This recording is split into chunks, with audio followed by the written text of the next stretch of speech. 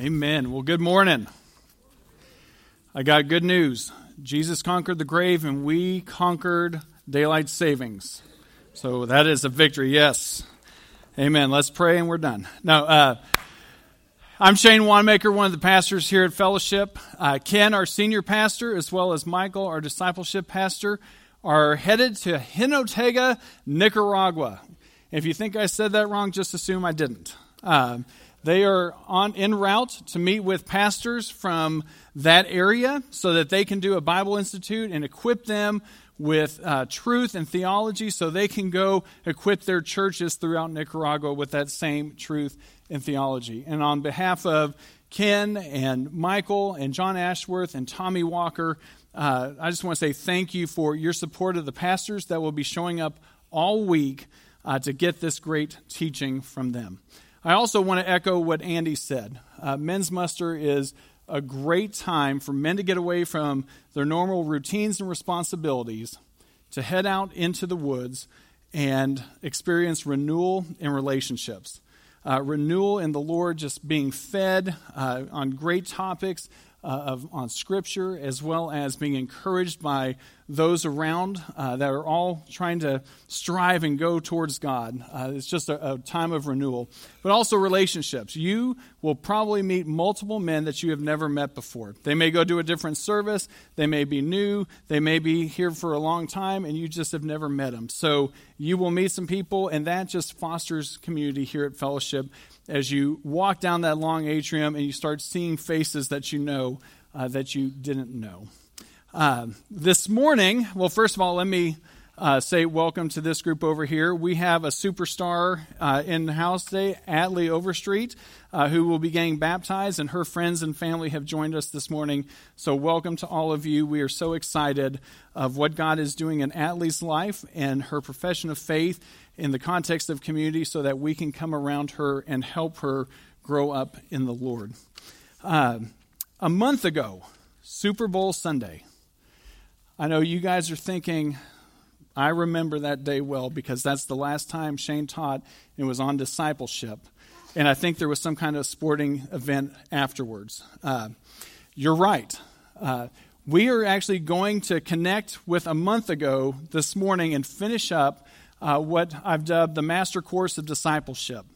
And what I see as we look at the Scriptures is Jesus, our master teacher and master discipler, spent time in an intensive, immersive course of discipleship with his followers. He lived life with them. He taught them all kinds of things that were going to be relevant then and for years to come. He showed them how to love other people, how to minister, how to stand firm in the truth that he was teaching.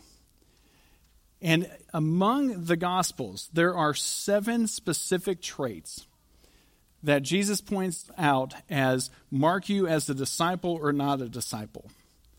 And a month ago, we spent time looking at the first 4. And today we're going to finish up with the other 3. This is all, I'm taking this guy for a class at Dallas Theological. I have him for the Gospels. And he's the one that pointed this out. It's actually one of our projects we have to do. Well, he also wrote a book that explains these 7 characteristics, these traits that mark a disciple. And, I mean, we have spent a lot of time in the Old Testament, so I felt like it was time to jump up and really talk about what our mission is of making disciples here at Fellowship, equipping and releasing, reproducing disciples of Jesus Christ. And so, if you missed a month ago, that's okay. If you have no recollection of the message, but you know who won the Super Bowl, that's okay because we'll do some refreshing and move forward, and I think we can all take some things away from this. So first of all, I want to recap what the original 4 were. Okay, 4 traits that Jesus explicitly says marks you as a disciple. The first one is disciples have a supreme love for Jesus. This comes out of Luke chapter 14, where he says, if one would come after me, he must hate his father, mother, sister, brother, wife, children, even his own life, Uncle Ed, all of them. And this is a literary device they used back then, using hate to show priorities. And so what he's really saying is, I reign supreme. There is no allegiance, any relationship that should be greater than your allegiance in relationship to me. The second one is disciples disavow their autonomy to Jesus. This is repeated multiple times in the gospel, that a disciple of Jesus must deny himself, take up his cross, and follow me. No longer is it about him and his own direction or her and her own direction. Disciples disavow their autonomy and they follow Jesus. They bear their cross. They understand that this life, Jesus hasn't put us here for our comfort and safety, but as a disciple following Jesus closely and living by his word, we are going to face opposition like he did. And the readers of that time, as Jesus was saying these words, understood what cross meant, because they were in the midst of the Romans who had perfected the torturous death of crucifixion. And finally, disciples patterned their lives after Christ, the follow me. And how many times Jesus said, follow me, and people dropped everything to do that, giving up their livelihood, their future business, whatever it was, knowing that he was worth it. So this morning, we're going to pick up with number 5. And number 5 that we're talking about, to me, if I was ranking them, and secretly I do that, I don't know if that's okay, I'll ask Ken, I would rank this number 2. First is supreme allegiance to Jesus Christ, period. Number 2 would be about his word, because in his word is where we see the truth and the teachings and who Jesus is on a greater level, and we can dive deep and get to know him more and align ourselves more to him through his word.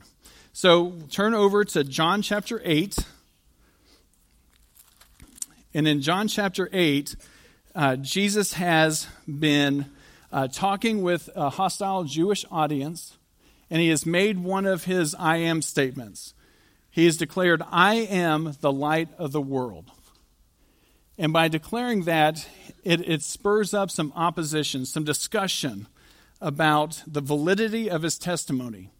And he goes through and he talks to them and back and forth, but the Jewish leaders, the Jewish people around him were just having all kinds of difficulty with what he was saying and not understanding how he was trying to validate his testimony by talking about the Father.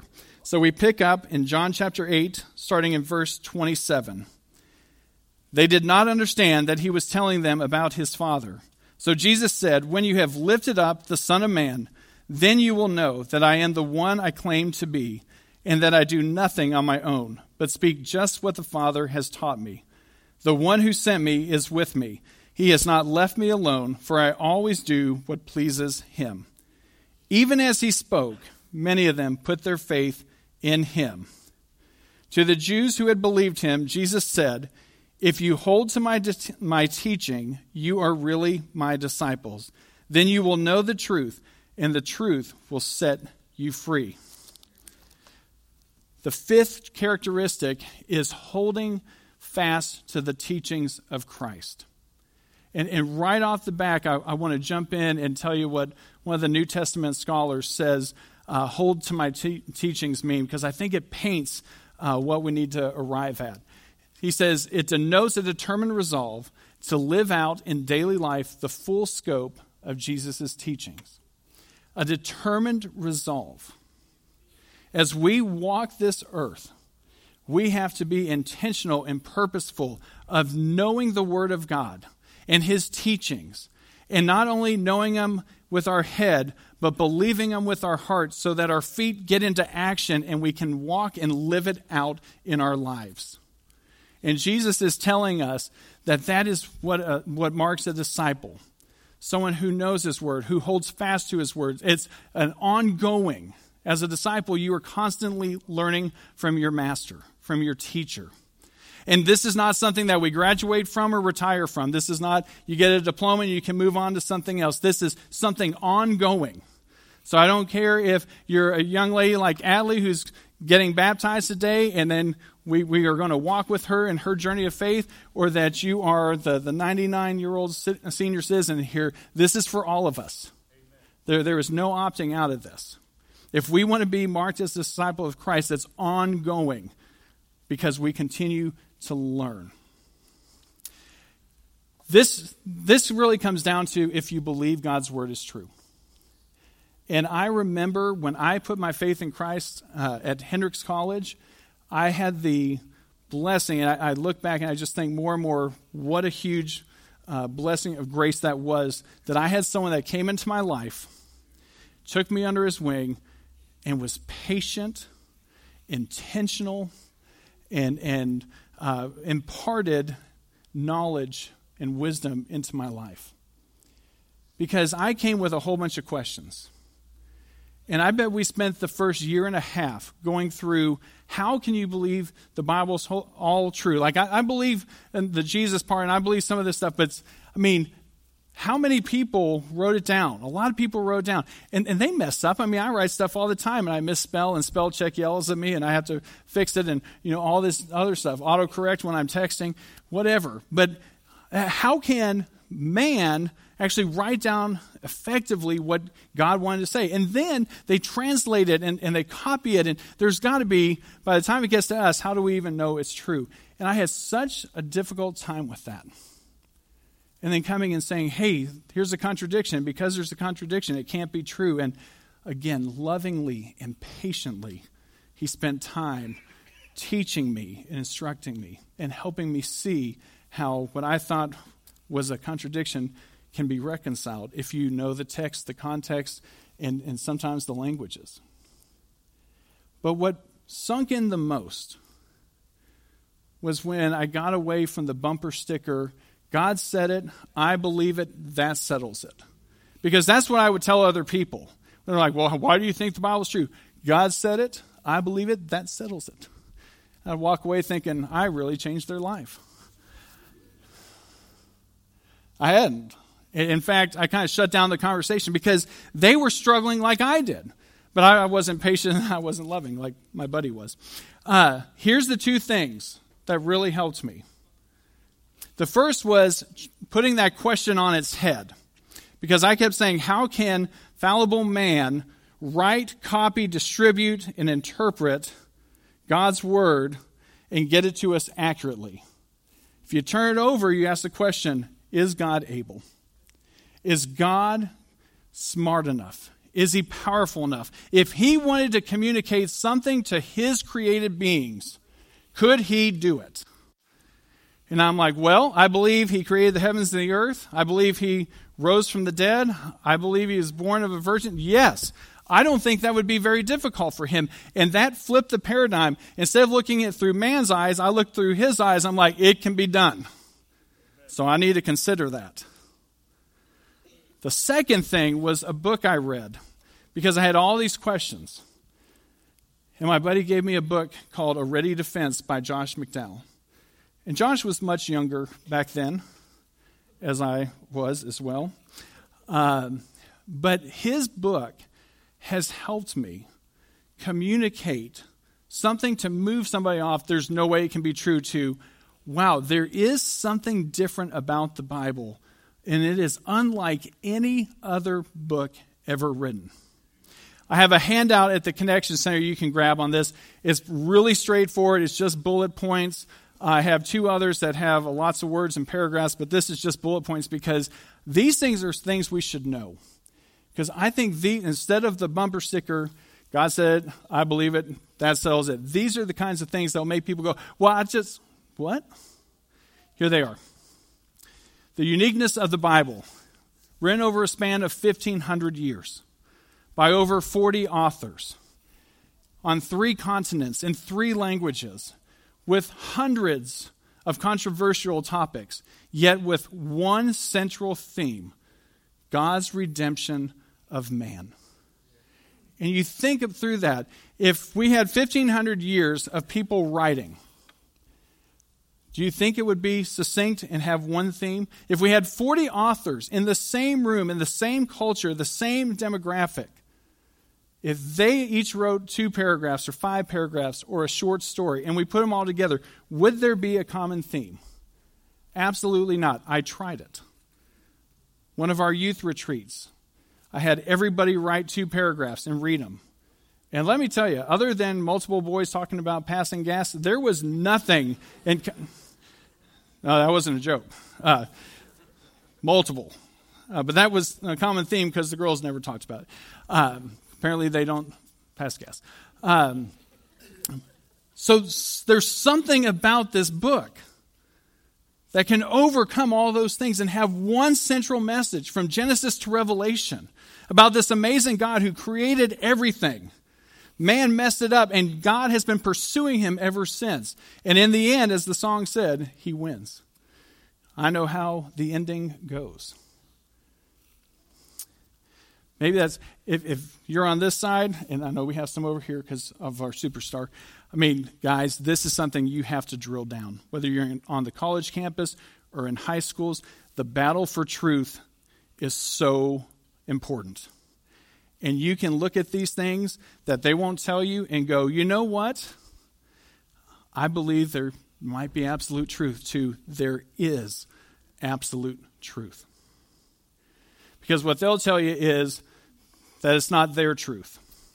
You ever have these conversations? Well, that's not my truth. That may be your truth, and it's completely opposite of my truth. I believe what you say is true, but what I say is true too, and these two opposite things are both true.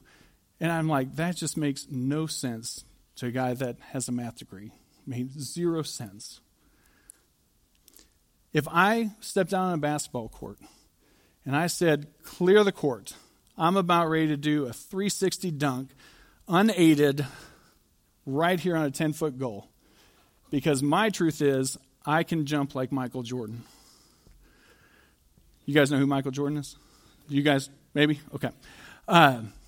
The reality is, the truth is, I am gravity plentiful and vertically challenged. It's not going to happen no matter what I believe, because it's not true. Trait number 5. Disciples make Jesus' truth their truth. If you want to talk about my truth, you talk about his truth. Because he wants his truth to be your truth. And he wants his truth to spur you to live in his truth. And there is no truth outside of his truth. And if your truth doesn't align with his truth, you need to move. So here's a question, an evaluation. Where does your truth still trump his truth in your life? Where in your life are you holding to a truth that does not align with God's truth? What are you still saying, my way is better? My truth is better than God's truth. Yes, his truth is this way and mine is completely opposite and they can't reconcile, but I want to keep my truth. We need to be constantly looking for those lies and bringing them into alignment with God's word. Next up, we go back to Luke chapter 14. So if you guys want to turn there, as you can tell, I didn't put all the verses of everything we're covering on the big screen, just the main parts. We spent most of our time in Luke 14 a month ago because multiple of these points are found in Luke chapter 14 because Jesus is doing opposite of what our culture does today. When you're watching commercials and they're talking about pharmaceuticals and the effects on people, they trumpet the great and the good, and it's all over the place, illustrated by the faces and the images of people happy and healthy and dancing along the beach. And at the very end, they speed the narrator up to like a 6 speed, and they just rip through all the things that are going to happen to you possibly if you take this drug. They don't want you to count the cost. They want you to get enamored with the picture and just kind of miss what it could cost you. Jesus is opposite of that. He's like, I want you to count the cost and declare that I am worth it.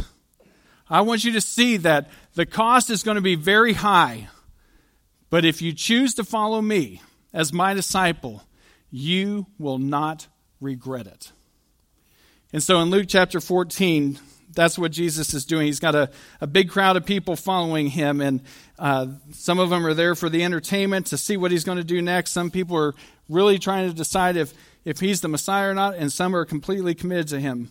But in verse 25, he says, Large crowds were traveling with Jesus, and turning to them, he said, "If anyone comes to me and does not hate his father and mother, his wife and children, his brothers and sisters, yes, even his own life, he cannot be my disciple." Remember, this is the idea of, it's the literary device to show priority of it. So Jesus is saying, I am the priority. And anyone who does not carry his cross and follow me cannot be my disciple. Suppose one of you wants to build a tower. Will he not first sit down and estimate the cost to see if he has enough money to complete it? For if he lays the foundation and is not able to finish it, everyone who sees it will ridicule him, saying, "This fellow began to build and was not able to finish." Or suppose a king is about to go to war against another king. Will he first not sit down to consider whether he is able with 10,000 men to oppose the one coming against him with 20,000? Odds are stacked against him 2-1. If he is not able, he will send a delegation while the other is still a long way off and will ask for terms of peace. In the same way, any of you who does not give up everything he has cannot be my disciple. Jesus goes through what it's going to cost. And then he kind of builds through it, doesn't he? One thing at a time. Hey, you need to give up this. You need to give up this. I need to be your priority. You're going to have to give up your safety and your comfort if you're following me, because persecution will come. And you're going to see here in a little bit that persecution may end up on a cross. And you need to follow me, not follow your own ways. Give up those things. The ESV says, renounce all that you have. And that is a big one, isn't it? I mean, we see in the interactions with Jesus, a young guy that is wealthy comes up to him and says, "I'll follow you." And Jesus says, "You know what? Go and sell everything and then come follow me." Sell it, give it away. Have no allegiance to it. Discard that, because what you're coming for is so much greater than what you're giving up. Instead, that man walked away. Never says he returned. Definitely doesn't say he went and sold everything and gave it away. He did not. He counted the cost and decided the cost was too high. Here are the things in this passage and one from last week of giving up. Man, we give up all other allegiances. Christ is our supreme allegiance. We give up self-rule. We deny ourselves. We give up comfort. We take up our cross. We give up lesser pursuits. We follow him.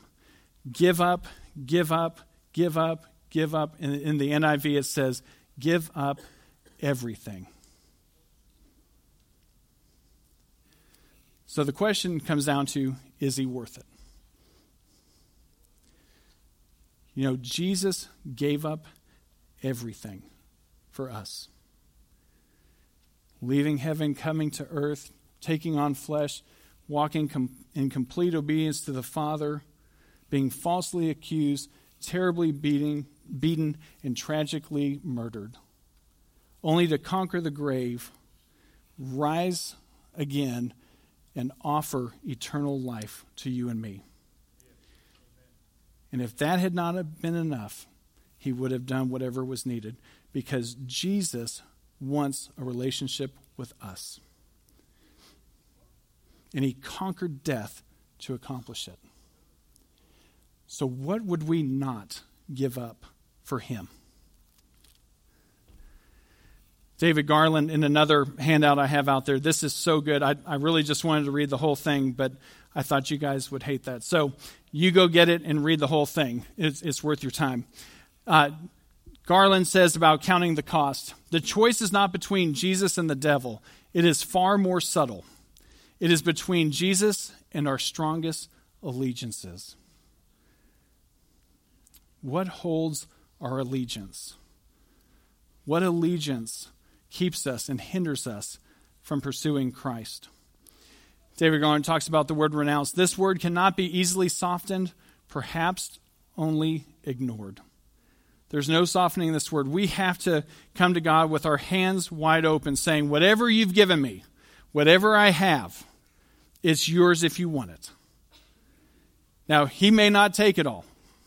He may allow you to continue to steward it, but it's always open-handed because you never know when he says, all right, give it to me. And at that point, our temptation is going to be no. And we're going to say whatever that is greater than whatever Jesus can provide. And we need to keep in this posture, open-handed, offering it all back to him. Trait number 6 is disciples renounce earthly pleasures for kingdom treasures. We have the mindset that what comes from the King of all kings is greater than whatever this earth has to offer. And we willingly detach ourselves, renounce it, give it up, saying he is better. And there are going to be times, and I love this group over here, so I love all of you, but I've always loved youth and college students. There are times where you're going to be faced with those decisions. You're going to be looking down the barrel of something that is opposite of God, and you're going to say, I want that, but Jesus wants this. And those two things are going to be at odds. And you're going to have to choose, if I give that up and embrace Jesus, is it worth it? And it is. Every single time it is. And that allows us to be detached, saying whatever Jesus brings is better than whatever I gain. And we can move forward. So here's our application question for this. What are you afraid to lose? What is it that you have that you're like, I would give anything to God except? All of it's yours, Lord, as long as this stays mine. What do you have to lose? Is whatever you have to lose greater than whatever you have to gain in Christ? Our 7th and final trait comes out of John chapter 13. And this follows Jesus giving the master's course. I mean, he shows these disciples over and over how to live as one of his disciples. Just a great example. In John chapter 13, he is washing the feet of the disciples, these stinky, smelly, dusty, dirty, muddy feet. He gets down with a towel and he washes their feet. And they are like, whoa, what are you doing? We should be doing this for you. And they're right. But Jesus is showing them how to love one another. Picking up John chapter 13, verse 33. My children, I will be with you only a little longer. You will look for me, and just as I told the Jews, so I tell you now, where I am going, you cannot come. A new command I give you, love one another. As I have loved you, so you must love one another. By this, all men will know that you are my disciples, if you love one another. Jesus now turns to an outward response of those around you. And he says, as I have loved you, love one another. And this seems simple enough, doesn't it? But how often do we spend in conflict? How often do we mess up with those around us, or those around us mess up with us, and we have conflict? And it hinders us from wanting to show the love that we have received from Christ. Because suddenly we start talking about our rights and our feelings and how what we wanted has been violated, and now there's ickiness and I just don't feel like it. And we forget that that's not how Christ operates, is it? And I am so thankful for it. Trait number 7 is disciples' love for others shows who they really love. Disciples' love for one another shows who they really love. So who are you showing? Because when I think about this, I'm like, when I'm not doing well, when I'm not loving well, when I'm not acting kind or graceful or pastoral, whatever adjective you want to put in there, and I get called on it, if I take 1 second to think it through, I know who I'm showing I love. Me. Because when I have conflict, usually it's because I'm thinking of myself more than the other person. Where Christ washes the feet of my disciples, I'm like, you can wash my feet, that's great. Thinking about myself over others. Which begs the question, who does your love for others show that you love? Is it mostly you receive the love of Christ and you're pouring that out to others? Or is that hindered by your love for self, by our self-focus? This one's a tough one to wrestle with because, this is a daily battle. A daily battle to put Christ's love in us to distribute to others instead of receiving Christ's love like the kid in the candy store just wanting more and more and more and then going, I'm not sharing my candy. It's for me. I like candy. So as I put this all together, I'm like, this boils down to two things. The first 6 traits really boil down to our love and allegiance to God. And the 7th is about loving others, right? And so Jesus had some people that were coming to him trying to trip him up. They were playing Stump the Savior. And they asked him, "Teacher, what is the greatest commandment?" And Jesus answers and says, "You shall love the Lord your God with all your heart and with all your soul and with all your mind. This is the greatest command." Now that would have satisfied them because they asked for one. But Jesus gives them a bonus. He says, the second is like it. You shall love your neighbors as yourself. Upon these 2 commandments hang the entire law and the prophets. And what you see in these 7 traits, what I take out is, man, it's about loving God and loving others. And so much is about loving God because we drift so easily from that. But if we are aligned with loving God well in these 6 traits, where he is our supreme love, where we are denying ourselves, where we're taking up our cross, where we're following him, when we're holding fast to his truth, where we're renouncing, detaching ourselves from everything. When we're doing that, we will love one another. And what Jesus says, and they, the world, will know it. And this is the story of our Czech trip. Every year when we go, we take a band of brothers and sisters over there into an atheistic country that does not believe in God. I've been told multiple times when I said, "Hey, did you go to church?" "No, I believe in science." Like it's not even a thought for them. But throughout that week, what they see that communicates more than what they hear is a group of people with a common purpose that love and serve one another.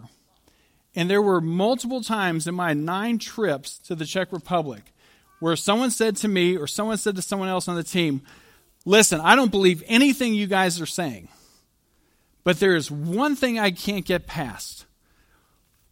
What is it that makes you guys care about each other so much? No one does that in this country. What is it that you have that we're missing?" And the answer is, it's not a what, it's a who. Because he loves us, we love one another. And when you put this great commandment with the Great Commission and making disciples, if we're living out being a disciple in these 7 characteristic traits and then going and reproducing ourselves and others, as we're going, we are baptizing in the name of the Father, Son, and Holy Spirit. And then we are instructing to obey all of Jesus' teaching, holding fast to them ourselves. And the world will take notice as we love them. And the gospel will reach the ends of the earth. And he is with us every step of the way to the very end of the age. And God will be glorified, his kingdom expanded, and our lives will be so full of meaning. We will be joyful in everything. Yes, discipleship is costly. It could cost you everything. It could cost you everything. Is it worth it? You bet. Absolutely. Every time. So what do we do with this? A few next steps. A very practical next step might be to tangibly show the love of Christ to someone this week. Maybe in your work, neighborhood, at one of the sporting events you might be at this week. Another one, hey, I need to rekindle the fire for God's word, and so I need to put in place some habits. Maybe you start and end your days this week with reading in the Gospels. Maybe a chapter in the morning and chapter at night. Finally, we don't want to be dead ends. We want to receive, like we want for the Nicaragua pastors that Ken, Michael, John, and Tommy are with. We want to teach so they can go teach. We need to receive teaching from the Lord and go take it to others. So maybe you want to share with a younger Christian this week. And if discipleship's been a topic you've been thinking about a while, tomorrow night, Downline has their second preview night, 6:45 upstairs in the kids' worship room. You can sign up or just tell Chris I said to show up and he won't care. And go check out what Downline has. Even if you don't ever take Downline, the class will be worth it and you will be blessed. Let's pray. Father, thank you for your teaching, for your word, for your love. And God, as our prayer team goes under hope and love, we just ask that if anyone in here is wrestling with any of these traits or anything else in their lives, that they could come and be prayed for, that you would meet them in that place. Father, that you would meet all of us and teach us and grow us in being your disciple. Father, would we love you well and love others. Amen.